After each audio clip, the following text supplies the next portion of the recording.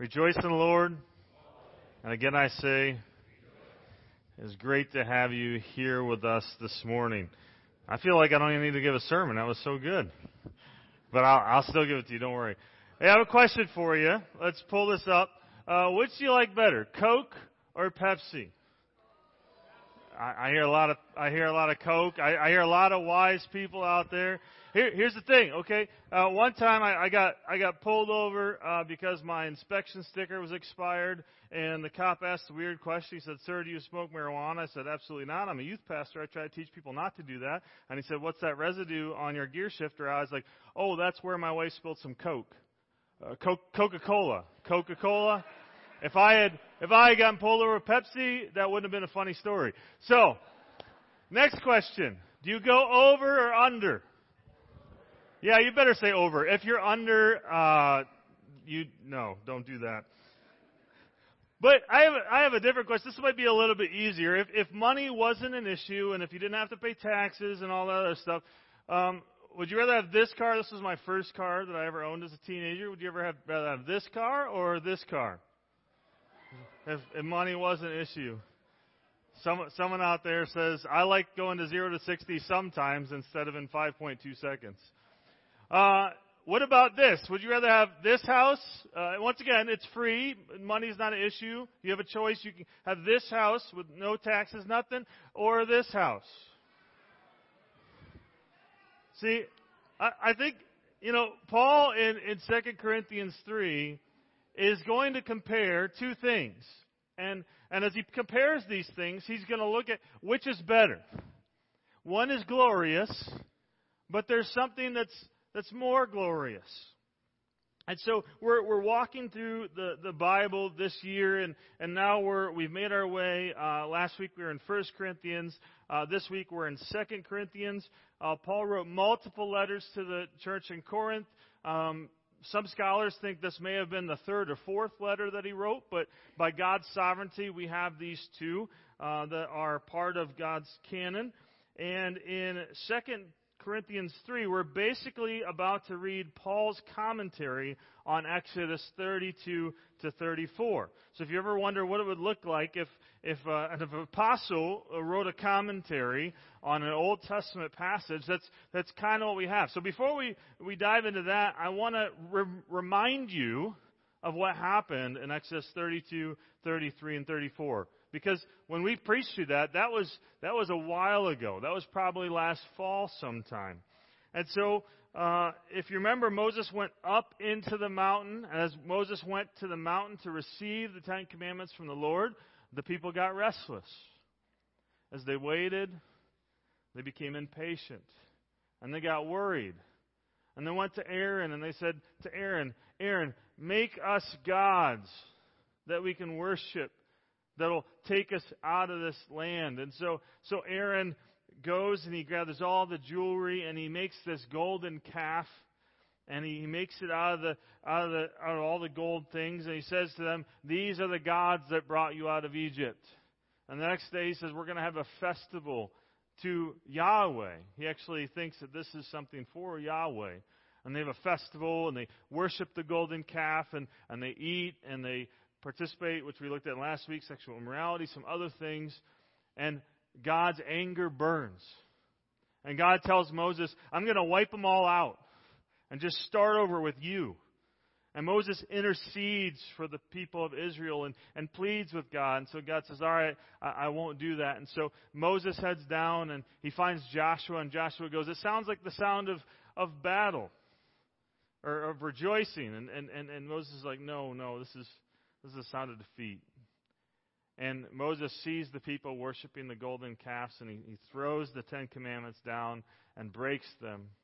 And he goes down and he says, anyone who's for the Lord, come to me. And the Levites come to him, and they go out and execute judgment, and 3,000 die. And then the Lord sends a plague, and others die.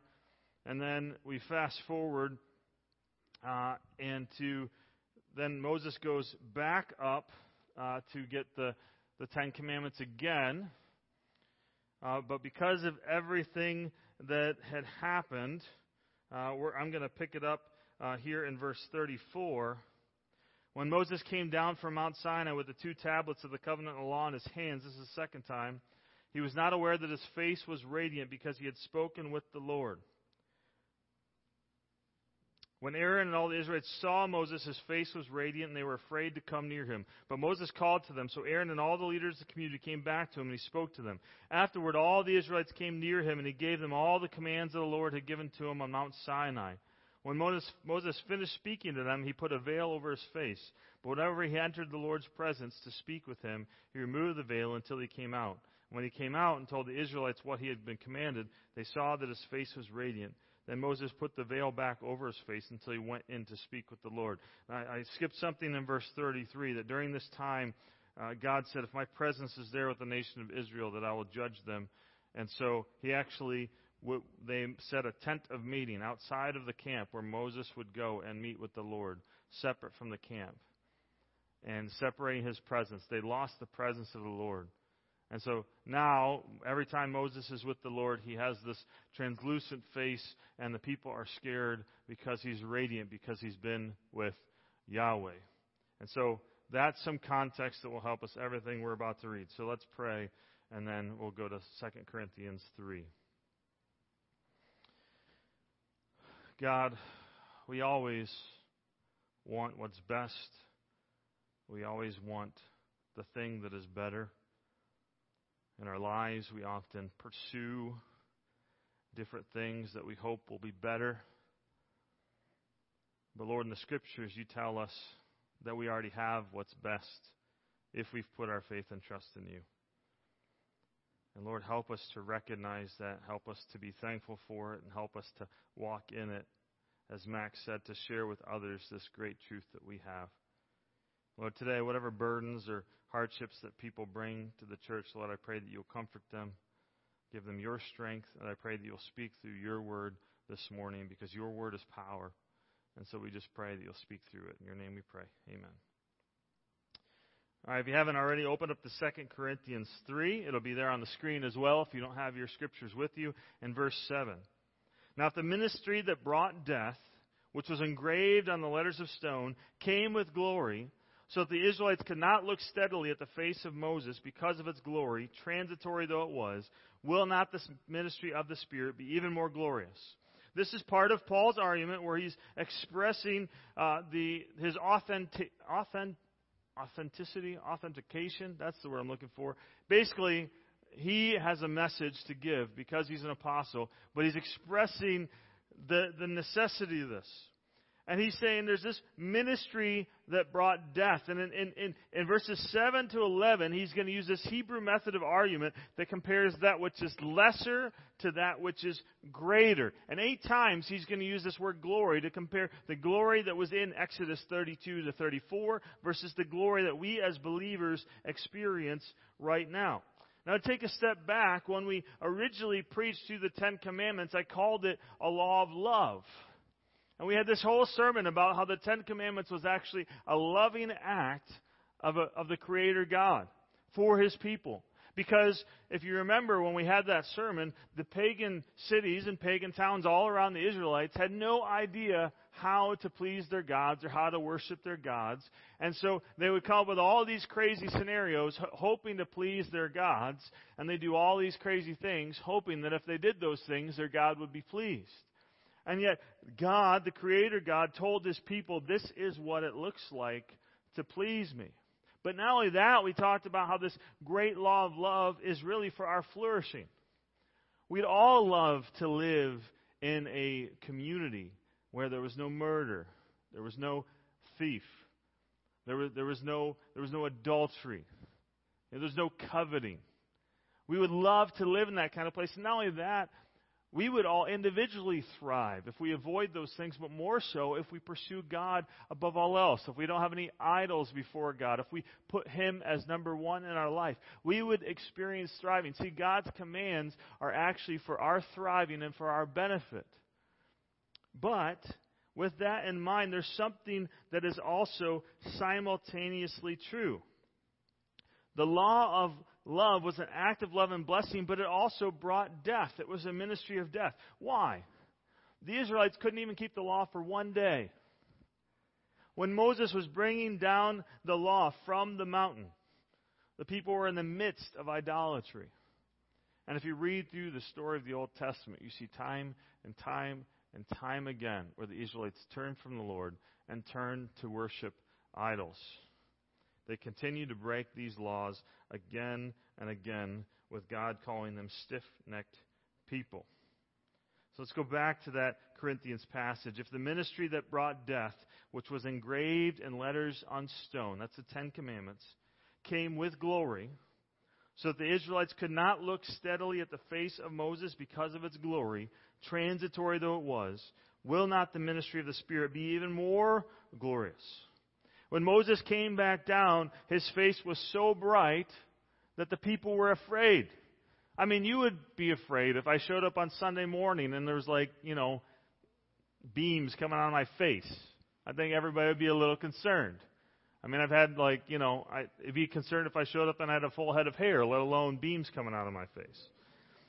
But he says that the ministry of the Spirit is not going to fade. The law was meant to point to something different. The law faded. This glory that Moses had was temporary. But the Spirit comes with this permanent, transforming power, as opposed to this limited access. Think about this.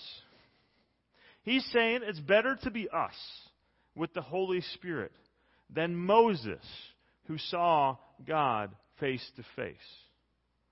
We have a more glorious power. We often think, wouldn't it be great to be Abraham, to hear from God, to be Moses, to meet with God? But we have God dwelling inside of us every moment of every day. And we have that glorious power. Verse 9, if the ministry that brought condemnation was glorious, how much more is the ministry that brings righteousness? We saw in Exodus 32 that the giving of the law actually became a ministry that brought condemnation to the Israelites as they worshiped the golden calf. But the coming of the Spirit brought about a ministry that brings righteousness. The Old Testament prophesied about this time in Ezekiel. It says, I will give you a new heart and put a new spirit in you. And I will remove from you your heart of stone and give you a heart of flesh. And I will put my spirit in you and move you to follow my decrees and be careful to keep my laws. The prophecy foretold of a time of the coming of the Holy Spirit. In Romans 8, a different letter by Paul, he says, there is therefore now no condemnation for those who are in Christ Jesus. No condemnation. It means I don't need to worry about what other people are accusing me of or thinking of. Unless I'm in sin, then I need to take that seriously. But there is no condemnation for those who are in Christ Jesus, because through Christ Jesus, the law of the Spirit, this is what Paul is talking about here, this new thing, the Spirit who gives life and has set you free from the law of sin and death. What the old law, the Ten Commandments and the other laws of the Old Testament could not accomplish, because they were rules set for the benefit of the nation of Israel, how to live for God, how to have a thriving life. But at the same time, they brought condemnation because no one can fully follow those commandments. We've all broken them. We've all sinned. So what the law was powerless to do because it was weakened by the flesh, by our sin, God did. He stood in our place. God did by sending His own Son in the likeness of sinful flesh to be a sin offering. And He condemned sin in the flesh in order that the righteous requirement of the law might be fully met in us. In other words, we can't attain it. We can't get there. We can't earn our way to salvation. So Christ died so those requirements for the Ten Commandments and other places could be fully met. So when I die and I go to the judgment seat, I can't go to God and say, and He says, well, why are you here? I can't say, well, I did this, I did this, I did this. I'm a good person. The other day I helped John carry something. I don't know if I did. My back's been bad. I don't know. I was nice to John. And God's like, okay, you were nice to John. That's great. Here, we'll let you in. No. It's not because of something I did. I can't earn my way to salvation, because there's been a lot of times that I've failed. But instead, when I come to that great throne of judgment, I can say, I'm not deserving, but I believe in Jesus, because He died in my place so that those righteous requirements can be met in Him because he fully met them. He died without sin in my place because I can't meet those righteous requirements. So in order that the requirement of law might be fully met in us who do not live according to the flesh, but according to the Spirit, we've been given new life. So the old covenant involved this legal relationship between Israel and God. If you do these things, God says, I'll bless you. If you worship false idols, you'll experience judgment. It set up God as a judge, and mankind was never able to attain perfection. William Barclay summarized the difference of the new covenant. He said, this new covenant was quite different. It was a relationship of love. It came into being because God loved the world so much. It was a relationship between a father and his children. Men and women were no longer criminals, and however disobedient they might be, they were the sons and daughters of God. It changed people's lives, not by imposing a new code of laws on them, but by changing their hearts.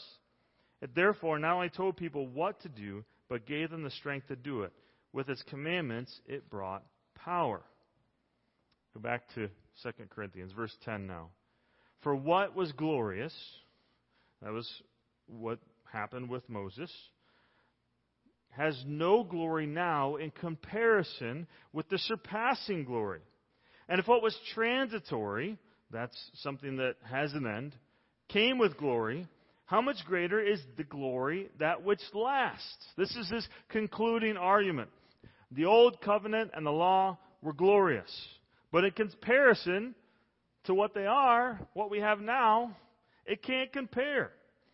The former glory was temporary, transitory. This new glory is permanent. The moment someone puts their faith and trust in Christ, they receive the Spirit, and they have this new glory. And they are sealed with the Holy Spirit until the day of redemption. They're sealed as a family member with the Lord. Therefore, since we have such a hope, we are very bold. This last week at Lois's funeral, we shared about the hope that she has. That she's no longer in pain, no longer confused. And she had this great hope. And she spent her whole life telling other people about that hope that she has. And because of that hope, that allowed her to be bold. Well, we share that same hope that she shared. We share the same hope that Paul shares. So because of that, we're called to be bold. When was the last time you were bold with your faith? Or better yet, when was the last time you did anything that you had to be bold? You didn't have an opportunity to not be bold. Are you being bold because of the hope that you had? We know Paul was. Paul says about himself in the ministry, we are not like Moses, who would put a veil over his face to prevent the Israelites from seeing the end of what was passing away. But their minds were made dull. For to this day, the same veil remains when the old covenant is read. It has not been removed because only in Christ is it taken away. Even to this day, when Moses is read, a veil covers their hearts. Paul's saying, because of the Spirit, my ministry is different. It's permanent. The old covenant faded away. This is permanent. But that veil is still present. Paul had seen it time and time again. As he went from synagogue to synagogue, town to town, he would watch Jews who knew the Old Covenant, who knew the Torah, who knew the Tanakh, listen and reject Christ. They had veils on their eyes. They were wearing glasses with tape over them. They were missing the point. Despite Paul teaching about Christ, they missed it. It's not that the Jews were lacking in intellectual or cognitive ability as Paul went and spoke. It's not as I speak to Jews and Gentiles alike and people from all over the world that tune in on YouTube. It's not that some people are just smarter and some people are not. It's not about a cognitive ability. It's not about intellect. It's a heart condition. There's a heart veil, something that blinds people. One commentator expressed it as a volitional inability as a result of a hardened disposition. Do you have the glasses on today? Do you need to put your faith and trust and take the glasses off? When I was at First Baptist, we had a person that had started attending, and he'd grown up his whole life going to church. He heard the Bible his whole life. And one day, it just hit him.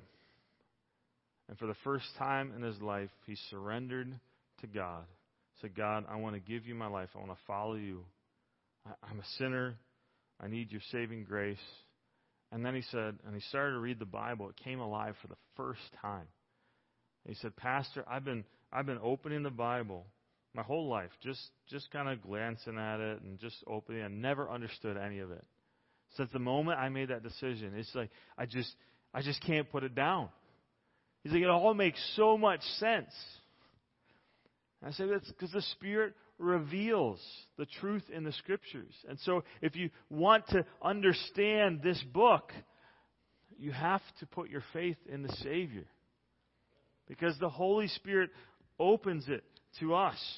People are often blinded by different things, by their thought processes. They go to Scripture already having their mind made up and trying to see where it aligns with what they think. Or if it doesn't align, they don't believe it. Or maybe if it goes against any of their preconceived ideas, they say, well, then that's not true. Or I'll ignore all the parts of the Bible that I don't like and just accept the parts that I do like. Or I'll pick certain verses and I'll pull them out of context. You know, our world loves to say, judge not lest you be judged. And I'm like, well, yeah, that's a principle here, but the Bible also says we shouldn't judge those outside the church because that's the Lord's job. But we are to judge those inside the church because we're to call people to live holy lives. And so we're to come alongside each other, not in a way that is, you jerk, but as brother, let's help you get out of this sin. Let's help you change. And so when it comes down to it, people are blinded by their sin, unwilling to examine their lives and surrender to the one true King of the universe, which is why I love this next verse. Whenever anyone turns to the Lord, the veil is taken away. When you turn to the Lord, surrender to the Lord, like Max said, it's like taking off the glasses. It's like being able to see for the very first time. The Lord shows us what true life is. Has that veil been removed from your heart? Is your heart alive? I love in verse 17, he says, the Lord is Spirit, and where the Spirit of the Lord, there is freedom. When the veil is lifted, our dead hearts come to life. Some have misinterpreted this verse to say, hey, we have license to do whatever we want. But true freedom, found in Christ, gives us purpose. We are God's workmanship, created in Him to do good works, which He prepared for us in advance. I always use the example of a train.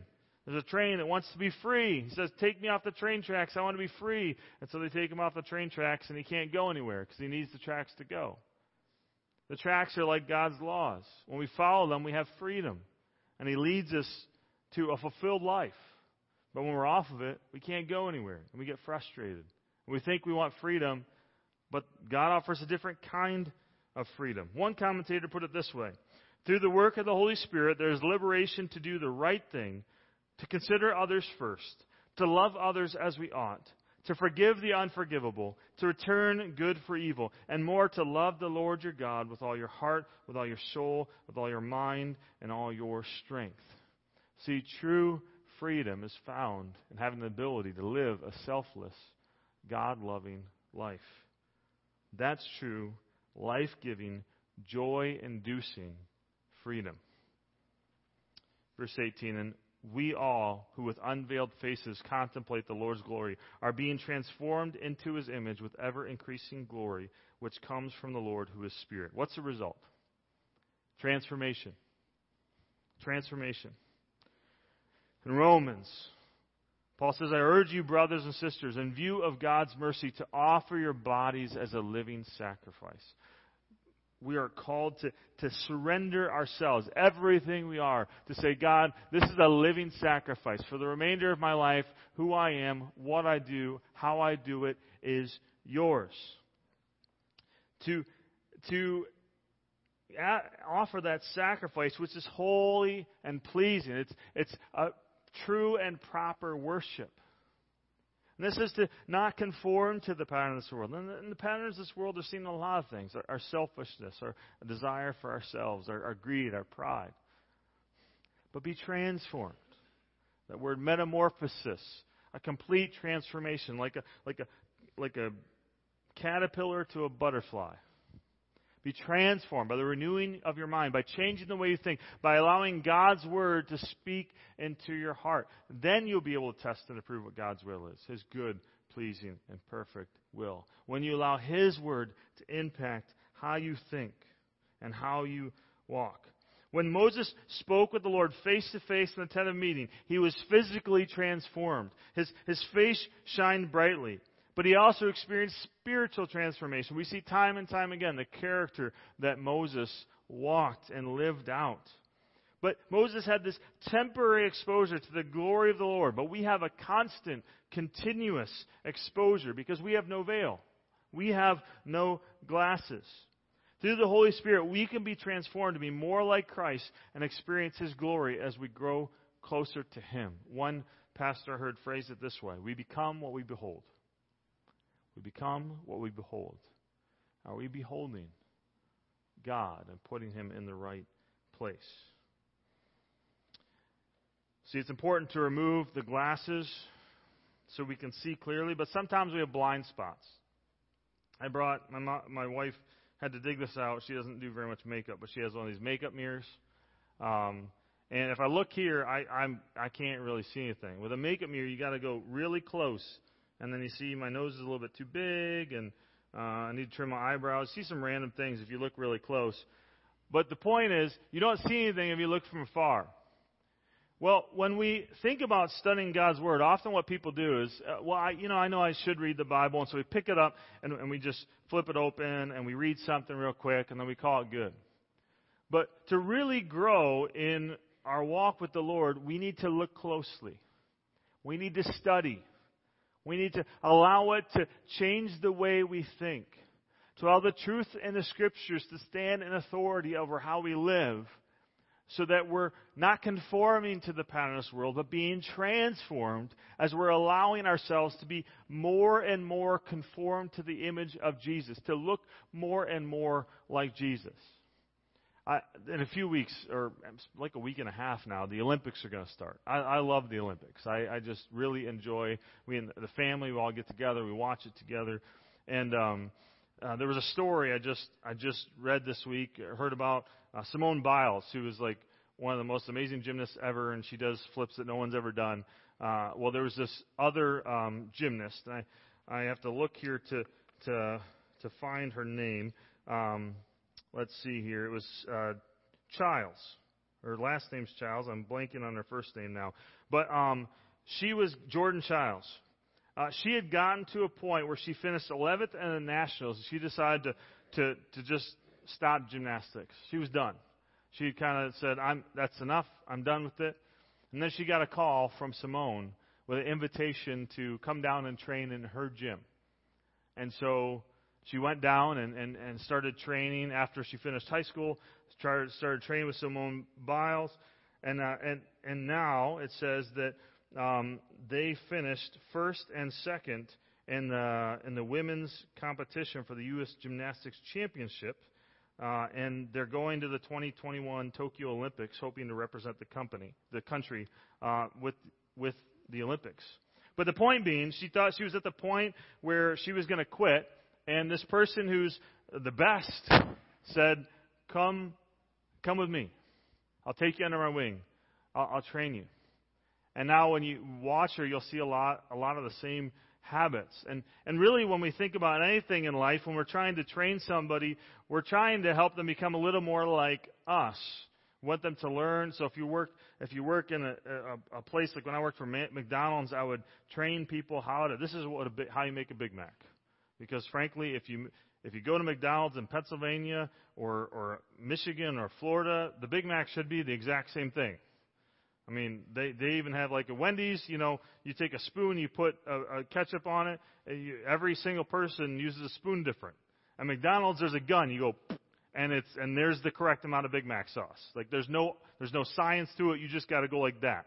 So it should be the same everywhere. But if you have bought Big Macs, throughout the world, that is not the same because people like, here's lettuce, and then there's a million lettuce. I'm getting on a tangent. I'm sorry.